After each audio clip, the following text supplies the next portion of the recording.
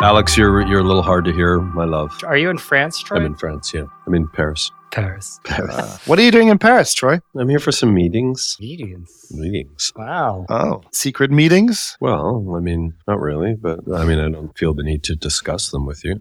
All right, should we get started? Troy liked his thing where he starts talking to us and we don't have a cold open anymore. Remember? All right, Troy, story time with Troy. I just think it's such a weird time in digital media just because nobody knows what to optimize right now. The only lasting owned distribution point it's just not working for people, which is the web. With that, you have deteriorating yield on programmatic. Media buyers don't want to buy direct from you anymore. All the old tricks around content marketing and grouping in social to what you're selling and all that still, I think, produce stuff, but it's harder than ever to sell it. And if you're a video-oriented media company, you still face all the challenges of not really having a reliable distribution point. So some people can try to make money off YouTube, but everybody knows how hard that is. Packaging up a fast channel is, I think, increasingly competitive and difficult, and you have to have a whole lot of video to make sense of it. Instagram and TikTok and stuff aren't real publisher-friendly from an ad product perspective. So it just feels like a really difficult in-between time. Is that new? Hasn't publishing for a generation been leaping from one burning platform to the next burning platform, trying to stay ahead of a lack of measurement? And then the measurement catches up and they're like, shit, we got to find some other hustle. Maybe it's true, except that I think before the web was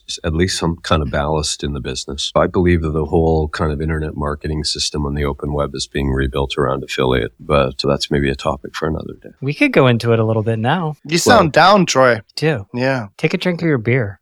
No, nothing like a hotel room Heineken. I do feel it's different where if you're a publisher today, where do you decide to invest and innovate, or how do you organize your company around stuff? If you look at where tech is going, you might want to put some money into AI and then potentially just accelerate your demise. I wouldn't know where to start if somebody asked me. It does feel like wait and see and watch as all your kind of income streams start getting eaten up by something else. This is a depressing episode. This is our Last of Us, the last of media. Some cordyceps growing around BuzzFeed. It's exciting for new companies. I think Troy's representing some of the old companies, and we all know they're screwed.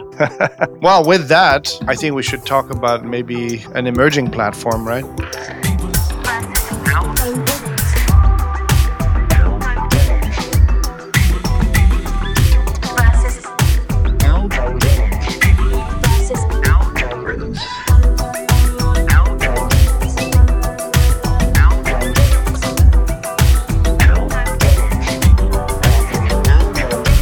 Welcome to People vs. Algorithms, a conversation about patterns in media, technology, and culture. I'm Brian Morrissey. I write the Rebooting newsletter and host the Rebooting podcast. Each week, I'm joined by longtime media executive and investor Troy Young, writer of the People vs. Algorithms newsletter, and Alex Schleifer, former head of design at Airbnb and founder of Universal Entities. For a company that likely generates a little over $20 million in revenue annually, Substack gets outsized attention. It has become synonymous with email newsletters, a bright spot in the publishing landscape, and in my view, a reaction against the mistakes of the scale era. Both Troy and I publish on Substack, which to our chagrin leads us to being labeled as Substackers. This is a lot like how Blogger was used as a pejorative, but maybe I'm reading too much into it. Now, on the surface, Substack is just another publishing tool. It is a basic content management system with an email service provider bundled in and a Stripe integration. But it's become much more. Substack, which was valued at $650 million in its last funding round, has bigger ambitions than being an alternative to MailChimp or ExactTarget. Substack wants to be a platform. Substack's founders recently unveiled a slogan that it aspires to be an economic engine of culture. One of the things I noticed in this post is that they did not mention email or newsletters. Not once, not one time. And that's because the path Substack sees in front of us is to be more like YouTube, which has probably done the best of all the platforms in building a lucrative media network that cuts in creators the most reasonably. Lots of creators have built large businesses on YouTube, thanks to the revenue sharing on ad deals. Substack sees similar opportunities, but it is squarely positioned to catch the prevailing wind of subscriptions that's blowing through publishing. much to Alex's delight because he's positioned himself on this podcast as being anti-advertising. And on this, I should hasten to add, I part ways on Alex because I love selling and running tasteful and impactful sponsorship integrations. And you should definitely get in touch with me if you want to discuss this more. But back to Substack. Publishing on a platform is a risky proposition, as we have seen repeatedly over the last decade. What platforms give, platforms can just as easily take away. A crucial difference with Substack is the leverage on the publisher side with the distribution list being portable. Now, that said, Substack is definitely set up to be a new bundler of independent publications, and that means a trade-off. And to me, that trade-off is you have to give up a measure of independence and control. And in return, the upside is you don't have to worry about being a general contractor of different tech integrations, and you get to benefit from the emerging network effects that all successful platforms generate. This week, we discuss why Substack matters and the calculus of building on someone else's platform. If you have feedback to this episode, please send me an email at brian@therebooting.com. And if you like the podcast, please leave us a rating and review wherever you get your podcasts. I want to thank this week Rich LF. I think it's Rich LF. It could be Richulf, but I think it's Rich LF, who wrote on Apple that, quote, the trio of Troy, Brian, and Alex host a provocative podcast delving into the future of media, content, and advertising. It reminds me of being at a startup with smart people who debate where things are going. Thank you very much for that, Rich. And that is definitely the vibe we're going for. So now on to the conversation. Yeah, let's talk about Substack.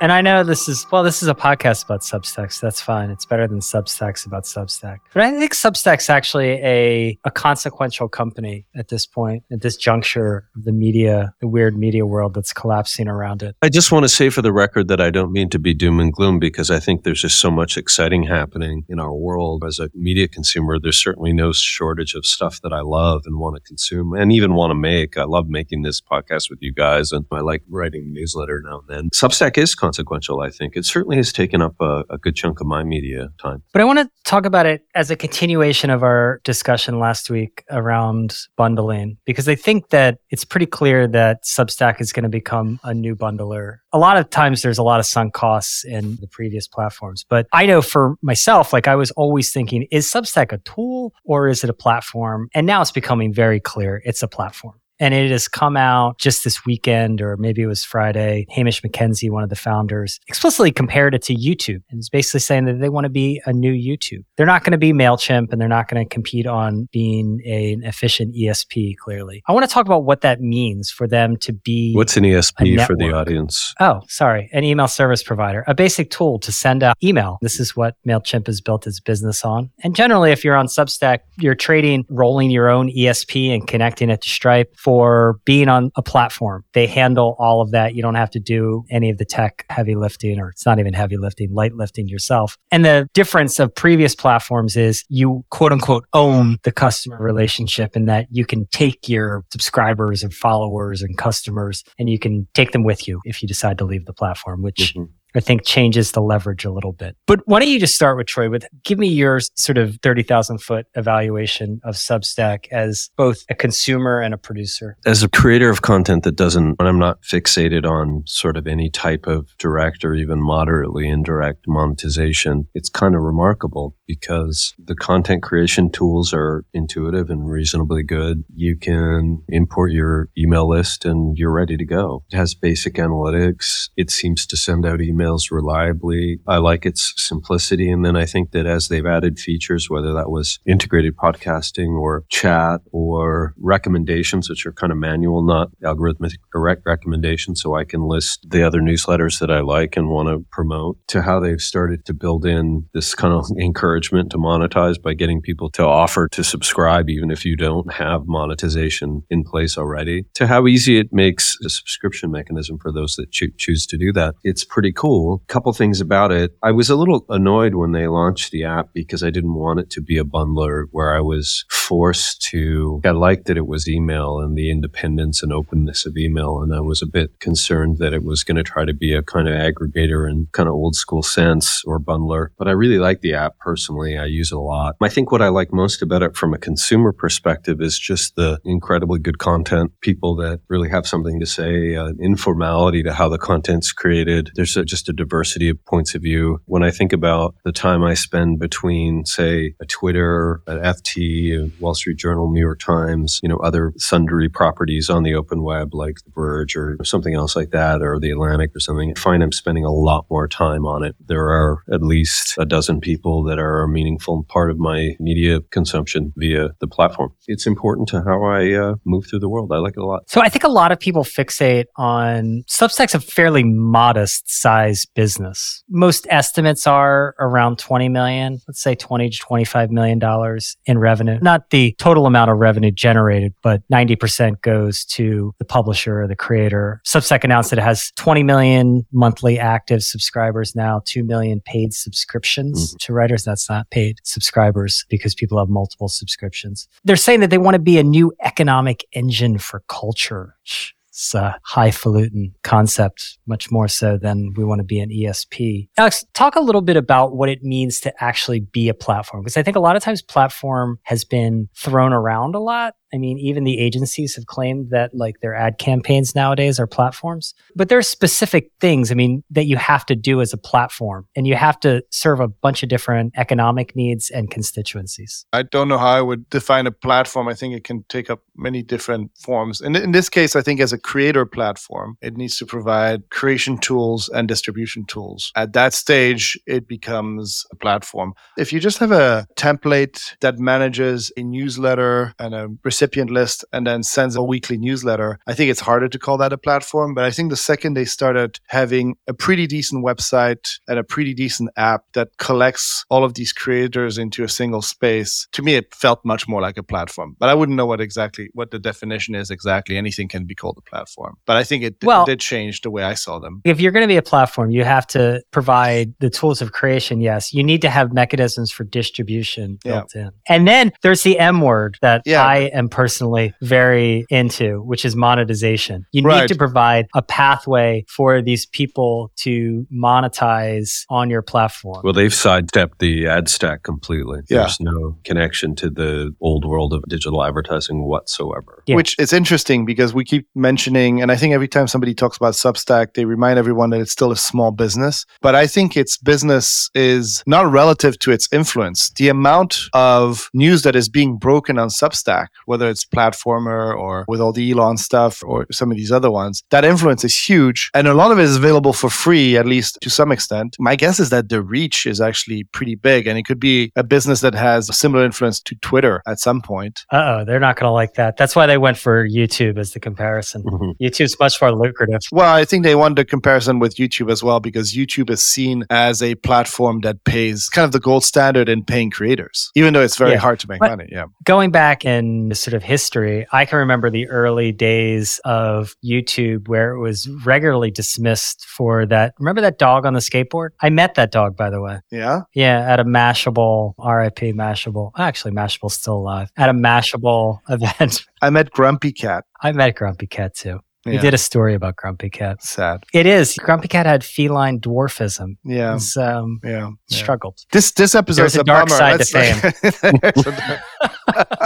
Jeez. We actually did a great story on the Grumpy Cat as a brand. My executive editor gave it a great headline. It was brand perfection. And I don't usually like puns. Anyway, but I can remember the early days. YouTube was dismissed in some ways before the Google purchase. And even the Google purchase, and Mark Cuban famously said it was like the worst acquisition ever. He didn't get it at all because the business was tiny. Well, he also had an axe to grind because the broadcast.com Broadcast.com. thing. Yeah. He's fine. He's got the Mavericks. He's okay. Yeah. There is some sort of similarities. I think the question ends up being for Substack, at least me to put it on as a publisher. I don't like the idea of them getting between, I don't want to be a Substacker and I don't want to be trading that. You always have to give up some amount of independence when you throw your lot in with a platform. And I think there are some guardrails in place with being able to easily divorce from Substack and roll your own stack or move to Beehive or some other ConvertKit plus. Not a small thing, I would add. What isn't a small thing? That you can take your list and do whatever you want with it. Yeah. I mean, and so, you and I think mentioned that's it. great. I'm just saying that it's a defining, in addition to the founders seemingly being very sensitive to the needs of the community that use it, being able to take your list and go somewhere is pretty significant. Yeah, I mean, that's the kind of interoperability that was lacking in Web 2.0. I mean, it feels a little bit like podcasting where you can move your feed around. The thing that's missing a little bit is that currently, it's funny because you guys are both talking as creators on the platform and how you appreciate having that control and you don't want the app to become the central place. But as a user, the only reason I'm using Substack right now is because there's a great app. It will read out Troy's extensive posts that he publishes. Yeah. The only way I would read right now is through the Substack app. Thanks for the shout out, Alex. Yeah. Appreciate it. I mean, they're really good, Troy. I know. So just a little. They are. for The both. last one was really good. Yeah, I mean, it's pretty like good for our next media exec, 14-minute read. You got to be like in it to win it. I got to tell you, the post this week was brief and punchy. I thought respectful of your time, Alex. Oh, no, very much. 11-minute read. Yeah, I just don't have any attention. Yeah. So. Brian was complaining earlier in the week about TLDRs, which I did try once or twice. And I think they're kind of lame. If you don't want to read a couple paragraphs, then don't read the newsletter. Although I do think like this is a little bit of an aside, but Substack, I think we're reaching the end point of the essay. Yeah. I think everything got too long on Substack, and a lot of it was pattern matching with, I blame Ben Thompson, to be honest with you. Yeah. And then it became like it's a normal thing for writers to go up to word count. And when they see like 1,450 versus 783, they think that they did just about twice as much work with 1,480. Especially when they add 3 or 4 references to things that they've written previously.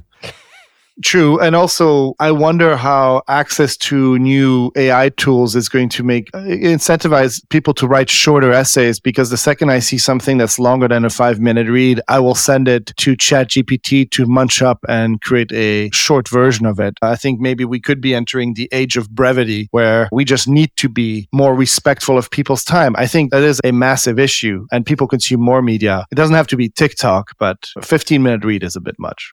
Yeah, I think with all of this AI stuff, obviously it's going to change a lot when it comes to content creation and just the content economy. I think Substack is really well positioned. And the reason I think so is because they've built it around individuals to a large degree. And what I've noticed is even with subscriptions, I don't charge for subscriptions right now, but I think that ended up being a mistake because I thought you had to build like the top of the funnel. Just my previous experience informed it. But there are somewhat different dynamics in Substack. And I think that's what that pledges feature that they get, which is basically that even if someone doesn't have paid subscriptions turn on, you can pledge your support or something, and yet your credit card gets charged when and if they Clever do turn on feature, right? subscriptions. Really smart. And it's a good nudging tool because if you don't charge people on Substack, you're just a cost center for Substack. They want you to charge people. But I do think that building it around individuals will end up benefiting it quite a bit because the dynamics are different with individuals. Can you imagine if you could take any of your other social feeds and just grab the file in an equivalent way to taking your email list off Substack and just move it somewhere else? If you could take all your junk from Instagram or Facebook and just put it somewhere else, the world would be a different place. Yeah. Yeah. I would love to like just dump but they're totally different contexts. Like maybe dump your Instagram followers into LinkedIn. Yeah. The thing with Instagram is obviously it's a format, so it makes it more complicated, but yeah,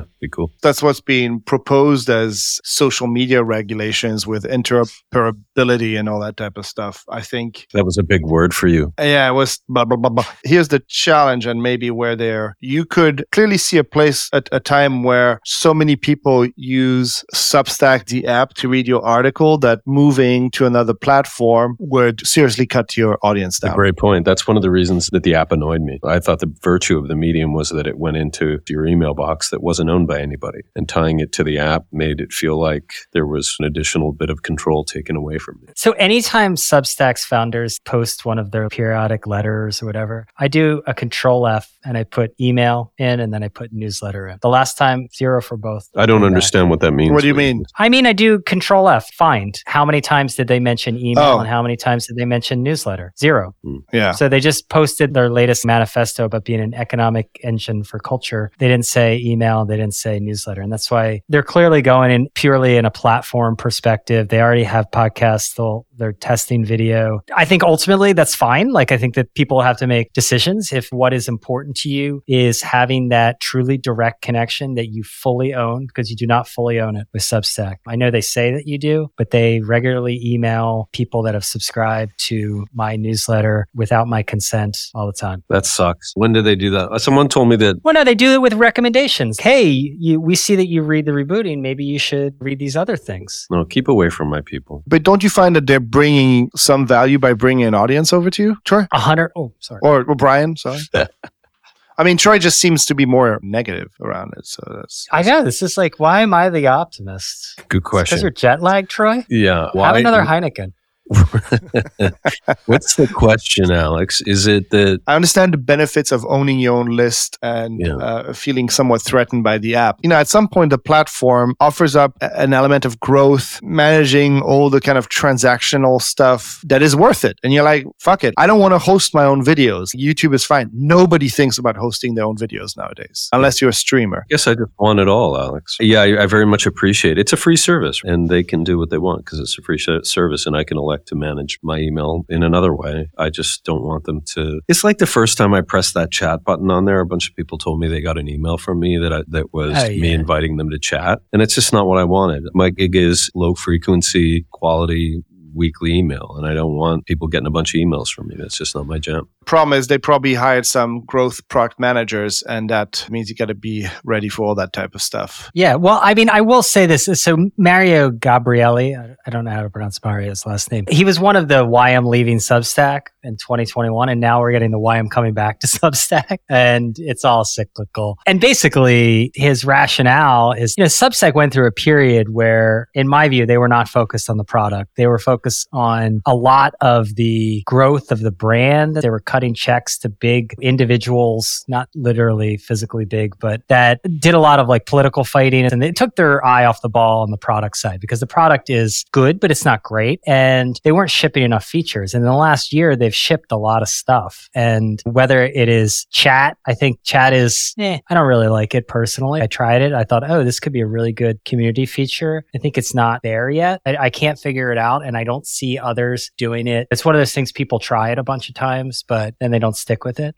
Recommendations is the home run. That's the lock-in. I have 14,300 or something subscribers. 6,000 have come from recommendations. Lord. That's cool. And this is the strange thing of the Substack economy. So there's a guy who does it's called the Pragmatic Engineer, Gurgly. And he's got, 200,000 something subscribers. He recommends Alex Kantrowitz, who writes Big Technology. Okay. So Alex gets a bunch of subscribers in that. And Alex then recommends the rebooting. And so I get like a smaller subset of that. And then I recommend People versus Algorithm. Woohoo! Yeah, I think you gave me like 250 subs or something. No, maybe more. 500. It's like 650. I checked it before. Oh, I love that you know this. Yeah, and only 300 to come back my way. Well, I mean, you started with a big list. You're like an editor guy. I'm just like, come on. Yeah, listen, you're like a personage. The product just seems really good for me as a reader. It creates a nice website. Doesn't let you go too crazy with it. I think it's great. It just lets me read stuff. It's got that app that reads the articles for me. That's great. There's also an RSS feed that's created for it, so you can use your own reader. Alex, you're going to be like the last person using RSS, aren't you? You and Dave Weiner. I mean, if you want he invented it. Interoperability, it's RSS, man. It's a great standard. I think you could actually make a case that digital media went downhill once RSS failed. And it did fail. The first victim of Substack's success is for sure Medium. It's worth contrasting those two platforms because Medium was elegant and it tried to roll individual contribution into a kind of broader product. It tried to create simple subscription mechanisms. But if you're starting out and you want to write stuff now, I just noticed more and more people are moving to Substack. And obviously the premise is slightly different than Medium. It's not kind of a community blogging platform. It's an email platform first and foremost. That small difference seems to have given it a lot of fuel. I think that Medium faces a very uncertain future. Is that a euphemism? Yeah, well, yeah, you gave me shit last week for being... Is that like brusque? Is that like when we called you brusque? Oh, no, I've changed, Brian. I'm very soft now. You call me soft scrub. I'm very fond of Medium. And I remember in the early days, before I joined Airbnb, I was actually talking to them about joining them. Well, there's a good decision you made, Alex. Well, I mean, I don't know if the decision was entirely mine. Well, it also came with it. It turns out it came with a family office. Yeah, I would have been like, Alex, can you pass the banana and Comfort Plus? Hey, Troy knows I don't make financial decisions. I make emotional decisions. But I had a great dinner with Ev Williams, who founded it. And they were building a team and they cared about writing and design. And if you look at what they've been trying to do, it was very similar to Substack and Ahead. Did Substack only win because they said, oh, well, we'll drop it in your inbox? Is that it? That was just a simple proposition? I think that's nuts. Distribution always wins. But everybody felt like email was a broken distribution medium because it was just filled with junk. Really? Who's everyone? People in Silicon Valley? Guess what every single platform put into their growth immediately? Email. Yeah, but every single platform depended on email. Because there's nothing left. That's the last open platform. Yeah, but isn't that an aspect of Silicon Valley just always being like what's cool and what's not, and rather than what's so you think like everyone was into apps, and meanwhile, like if you were in B2B publishing, you always talked about email from the start. It never was anything other than email because you can tweet until the cows come home and nobody's going to do shit. But if you send out an email, stuff happens. People buy stuff. Am I wrong to think that email has had a resurgence in the last 5 years? I think it's had a rediscovery among certain groups of people, but there's been a large group of people who retailers know this all the time. Email drives action. It's always driven action. It is a push medium, not a pull. So is it fair to say that people finally got the email? Maybe.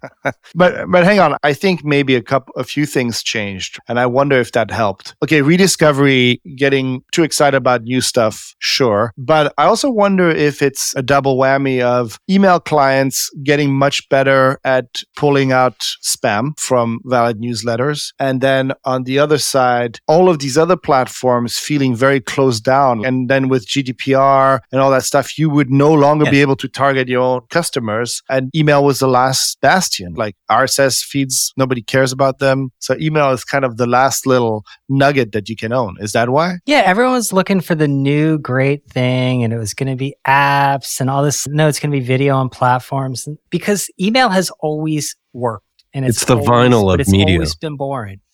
It is. It's just... You know what I think? I want to ask you guys a question about this because all this talk about Substack's got me thinking about their future. You could imagine if you just kind of close your eyes and imagine a world where Substack is 5 times more dominant in terms of shaping the cultural discussion as they are today. They have ex-presidents and important cultural figures and thought leaders and academics and everything using the platform. They've added video so that has become a bigger part of the communication palette. People started getting used to consuming audio in there as well. Maybe they find a way to get short form in somehow. I don't like, which is kind of, maybe that's not really an accurate way to frame what chat is there. But like Brian said, I think you have a really interesting global platform for people with ideas that want to communicate them really easily, and a platform that has sidestepped the clutter and nonsense of the open web's ad bullshit ecosystem.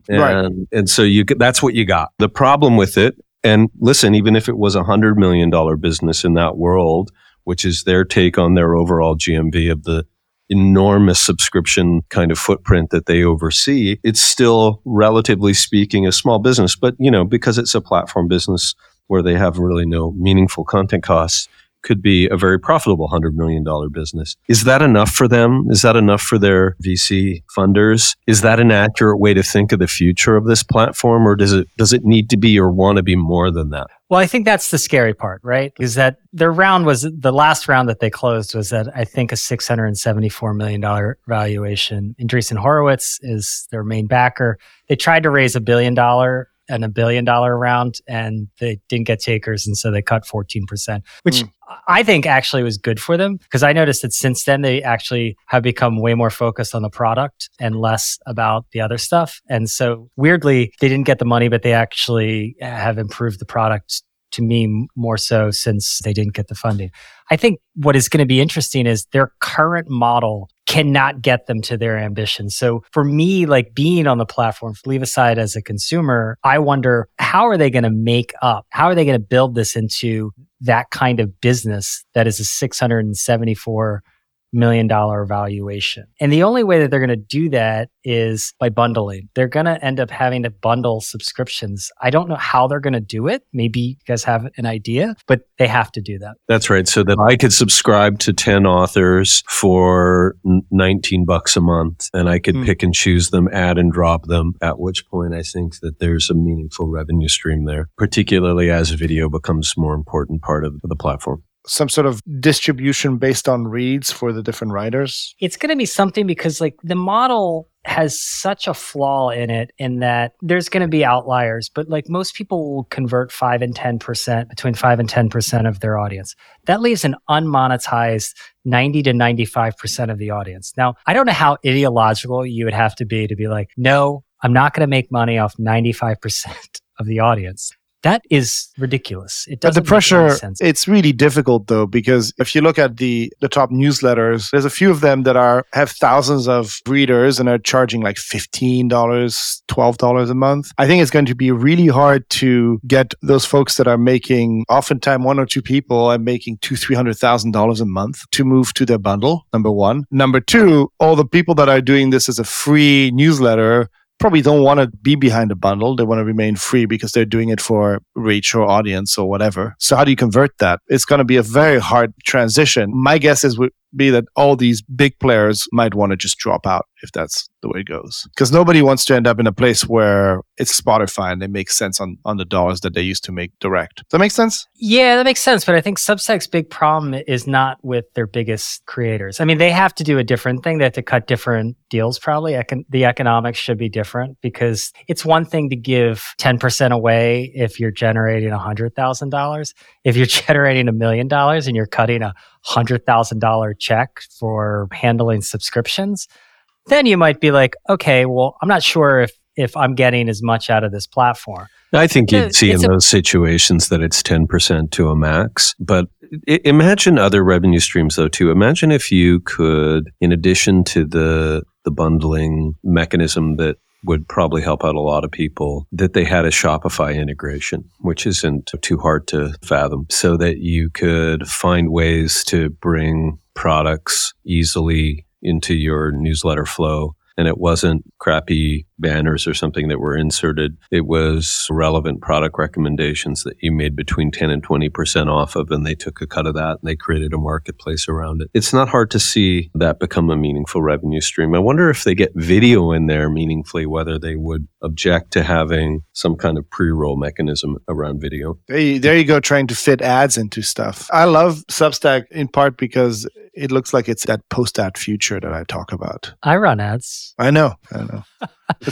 What did you call them? Modest, tasteful? What do we call them? It's a point of contention. But I think we'll run ads at some point. But feel like I just want to cut to a read here for the Braun men's shaver. I'll just turn it on. There's nothing wrong with ads. Best shaver on the market. Nice. Thank you for that. Yeah. As long as the ads are not intrusive. I go back and forth with this about whether Substack will cave. I make a regular joke that the first step to running ads is to say you'll never run ads, because usually that has turned out to be true in the long history. Right, turned out true with Netflix. Yeah, everyone does that. It's one of those things that you kind of wish there were still small businesses or the space for small businesses, and that they ran something like Substack lean and they didn't outgrow the core of what they can do well and continued there. They could be a platform of huge influence that provides a service. My theory is that scale ruins everything. Well, let me ask another future-oriented question, just because I hear what you're saying, Alex, around not liking to read or not being able to read. And what's it? Alex is illiterate? What is no, this? No. That's where this is going. No, I think it's an ESL. He just doesn't like ads. Yeah.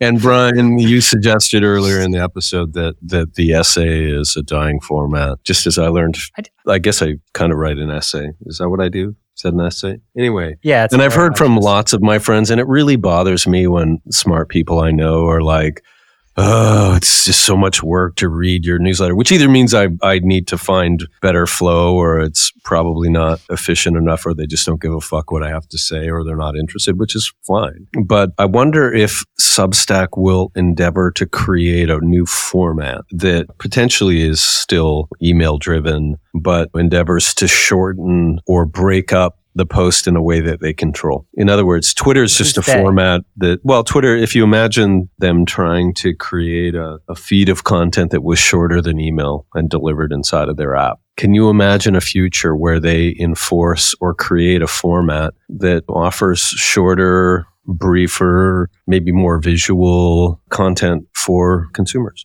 Yes, I could. Do you know what I think it is? They have a not very well executed thing that I want to try. I want to try it with you, actually. It's this letters thing where it's actually people, I think they're basically redoing the promise of the blogosphere. That word just seems so old. Part of that was Do people ever call you a blogger? Aspects. Do you like it if I call you a blogger? I hate it. It's better than Substacker. Oh, a Substacker sounds nice. Really? Well, it's better than blogger. If you're a blogger, it makes me feel like you have run a knitting circle or something. Yeah, there's that. Well, it was pejorative for a long time to be dismissed as a blogger. Although, as an aside, have you checked out all these Russian war bloggers? There's an entire cadre of war bloggers. They want more war, not less war. They're very pro-war, but they're very influential in Russia.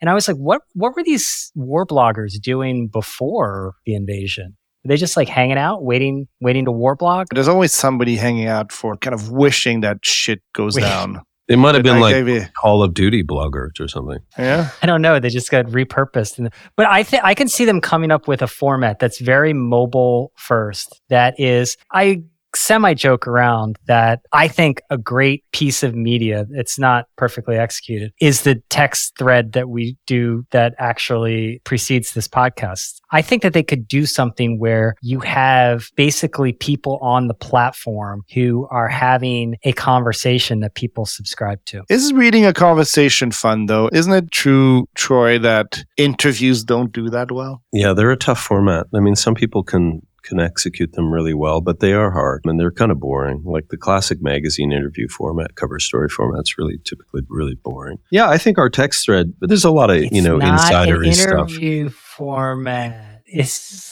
Are we frustrated? Yeah, but you know what? Like when I wake up in the morning, and you guys are up a little bit earlier than I am, and I wake up in the morning and there's 47 messages of two men rambling about media, and I just... It's going to be that's a great brand. Oh my God. I'm going to take I would love to wake up to that. It's like you guys are like the guys in the Muppets. Two white men, complaining. Two middle-aged white men ramble about me. There should be more ads. Why is there so... I want more ads in the world. Ads are great. That's how it goes. We've never said that, Alex. Don't try to push us into that corner. I miss pop-ups. That's what you said. Yeah. That's another good brand. Yeah. Can we do a pre-roll? Brian is an excellent texter. Very good. He's funny and he likes to kind of categorize things and make these bold. He's gestural or not gestural. Mm-hmm. He's good at the pastoral. He's good at the aphorism. Yes, absolutely. That is true. I'll give him that. Okay. So that's not a good format. Then what's the new format I'm telling you, Substack could pioneer? All right. Here's the thing I would pay for. I pay for one subscription. I never read the long emails. I mean, if I want to read like platform. Have you ever read Brian's email, The Rebooting, before? Have you ever read it? I read it. It's good. You read it once? I listened to it, guys. I just listen to everything. What is listening? Wait, does Substack reads to you? Yeah, it's an AI voice. It's great in the app. It's not great, actually. Reading is actually pleasurable, Alex, if you practice it for a while. Yeah, I mean, so is... Yeah, you learn new words. Yeah, so is making your own coffee. I don't do it all the time. I do think that I would pay for a digest that, let's say they sign up platformers and stuff like that, where they don't just give the full newsletter, but they give you a digest every day. I'd pay $5 a month for that. Just give me a digest of all these people I follow on Substack, compile it into a nice thing, read it out with a really nice AI voice. I'd rather not be part of your digest. I'd like to be... Well, I want more love from you. I want more intimacy. But it's like, you're like people that say, oh, my movies are only for the cinema. Streamers are not allowed to use it. It's not where we are anymore. Brian, what do you think about Alex's reluctance to read. Well, I think he's being a little bit of a hypocrite because I remember when I complained about how everything was dark in Game of Thrones, you were telling me about how the makers have these craft and artistic desires for it to be like on a big screen, like it's on my TV. I can't see anything that's going on. So why can they make it? Why can't Troy make his 17-minute read? I don't think I was pro that. I thought they were taking the piss. I was just saying that's why this stuff happens. You know what? I was a little worried about the Substack episode. Are you more worried now? No, actually, something else happened, which just suggests to me that I need to chill out about things. If you just kind of ponder one thing and discuss one thing for a little bit, you can kind of start to understand it better and have a good conversation about it. You don't have to bullet point, make a fact, talk about the future of media. You can just kind of have a discussion about something. It's nice. Yeah. Exploration, not explanation. That's my tagline I stole from someone. Yeah. This should be an interesting episode. Do we have more on Substack? Can we put a bow on that, as I like to say, Brian? Okay, let's finish up on the Substack before we get into good product. I guess let's do an evaluation. Do they have a shot at being a meaningful company in whatever is coming next? I feel like it's going to be, and it's just mostly on gut vibe. What would the crossover moment be? In my gut is yes, it will be. I think there's moments where you see people in your lives are using, certainly not just subscribing to the odd email, but using the app. The word Substack becomes a bigger part of culture and media conversation. Your kids use it. I think it'll remain, particularly if it's text-based service and email-led, it'll be a service that caters to older people and people that are into the written word. And too much of our culture broadly is about short, snappy, video-driven communications. And yeah, I think Substack can occupy a niche, but it's not going to be mass the same way TikTok is mass. I mean, it doesn't need to be, right? I hope it's not going to be mass. But that's different. I don't mean you don't have to be mass to be influential and important. But isn't it already influential and important? I mean, somewhat, but not really, I don't think. No. I mean, in some circles, but I don't think it's broadly No, not yet. important. Well, I don't think it will be unless it does a lot of the things that you guys don't want it to. Like what? Well, I think that if it remains a tool, to me, the way I define a tool here is something that's neutral. You can move, you can upgrade, you can kind of jump around. MailChimp, yeah. I can move from MailChimp to the other, whatever. Target? Exactly. It needs to sell to the enterprise because that's their lock-in, because enterprise customers don't switch around. But this is very much like a product for individual writers connecting with individual readers. And that means that neither of those cohorts are particularly loyal unless there's some sort of hook, unless the platform has such a flywheel effect that it brings you a ton of audience. Cost that you pay is mitigated by how much money you make on it. And what is the lock-in with Shopify? Why do merchants stay on Shopify? Because to me, Shopify and Substack are kind of similar in some ways. I mean, Shopify. It's an investment, though. We're going to arm the rebels. Yeah, but Shopify we could set up the People versus Algorithm store after the show and have it live at the end of the day. I mean, that's amazing. But try it out on Mercado. Not going to happen. Right, it's easier. Then that's like a user interface. Shopify has the e-commerce stack is much more complicated than the stack that Substack offers. The cost of switching is much lower, something like Substack than Shopify. And Shopify is just a good product and they are constantly improving it. Shopify is probably a larger product and they have a large enterprise customer base, I would think. All that stuff has higher switching costs than something like Substack. Yeah. For sure. I think they need to do the stuff you guys don't want them to do. And they need to do them in a way that makes it so inherently hard to switch or costly or painful that you don't. Otherwise, somebody could build even an app that will just subscribe to all your Substack feeds and load it up and do all sorts of different features on it. That's not going to Well, you should do that because it's totally possible. You can run AI on it and summarize it, get the counterpoint, all that kind of stuff. That's the middle layer that contextualizes text content that you don't like to read, Alex, is going to emerge very quickly. Every modern quote unquote share this of the world is going to try to put buttons around content to give you what you want. Oh yeah, I mean the convenience of a share tool that just gives you a bite-sized version of what you're about to click into is going to be hugely disruptive to all this stuff. So my guess is that they're starting to think about moats and they're trying to think about how to do it within a framework that doesn't alienate the biggest creators. However, the issue is that $600 million valuation. It's not that much. That's easy to get through. Really? Really? Well, I mean, depending on the growth rate and if they can run a a business. How much would they need to make to be valued at $600 million? Well, again, and remember, everyone wants to make money. It depends on the growth rate, but let's say they were making $25 million of profit on $50 million in revenue. You could get to that pretty quick. I wrote about this kind of new emerging middle powered by AI in the People versus Algorithms newsletter, which is available for free on Substack if you choose to read it. I would encourage all of you that haven't done so already to take a look and sign up for a free subscription. Or just listen to it as well. It works too. Also, if you get the chance, look at the Rebooting newsletter, which is also a very good product. Oh, thank you. Something I'd encourage you to read, written in a very conversational style by the one and only, very smart and insightful journalist, editor, and longtime observer of the media industry, Brian Morrissey. Thank you. It comes with some tasteful advertising. You guys are making me feel like I want to write a Substack now. Or have a Heineken. I have should we move this podcast? Have you gotten your Braun razor yet? Wait, what does that mean? That could be anything, Troy. What does it mean moving your podcast to Substack? I see. That's another thing I wanted to raise. What does podcasting on Substack mean? It's embedded into the newsletter product, and you listen to it there.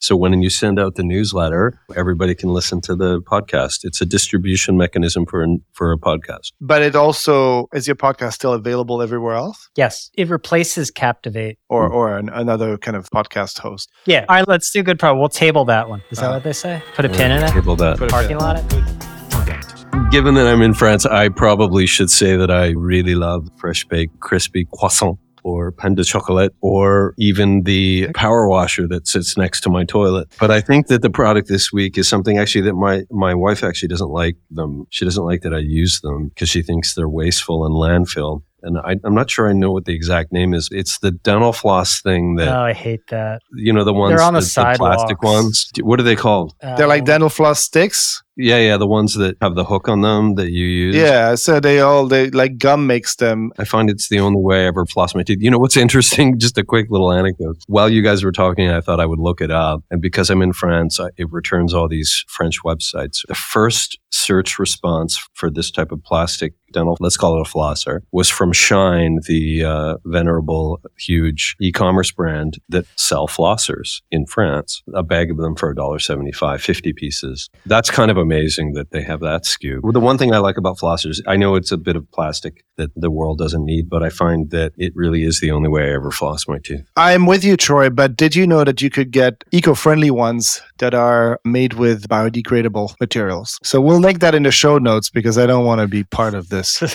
kind of plastic pollution thing. And they're mint flavored in case you want them. They're called Natural Dental Floss Picks on Amazon. Oh, good. Well, I think you can get those, and that would be a great compromise with Jill. Yeah, exactly. That's what we're here for. Should we leave it there so Troy can get his steak tartare? Thanks so much for listening. Hope you enjoyed this conversation. We hope to continue the conversation with you next week. Oh, last night I had dinner with a guy from India who I ordered steak tartare, and he thought that was a good idea too. What did he think it was? Tartare was the seasoning? He found it quite off-putting that it wasn't cooked. Well, yeah, sure. Anyway. Steak tartare. Yes. All right. All right. Thanks for Okay. Bye, guys. Bye.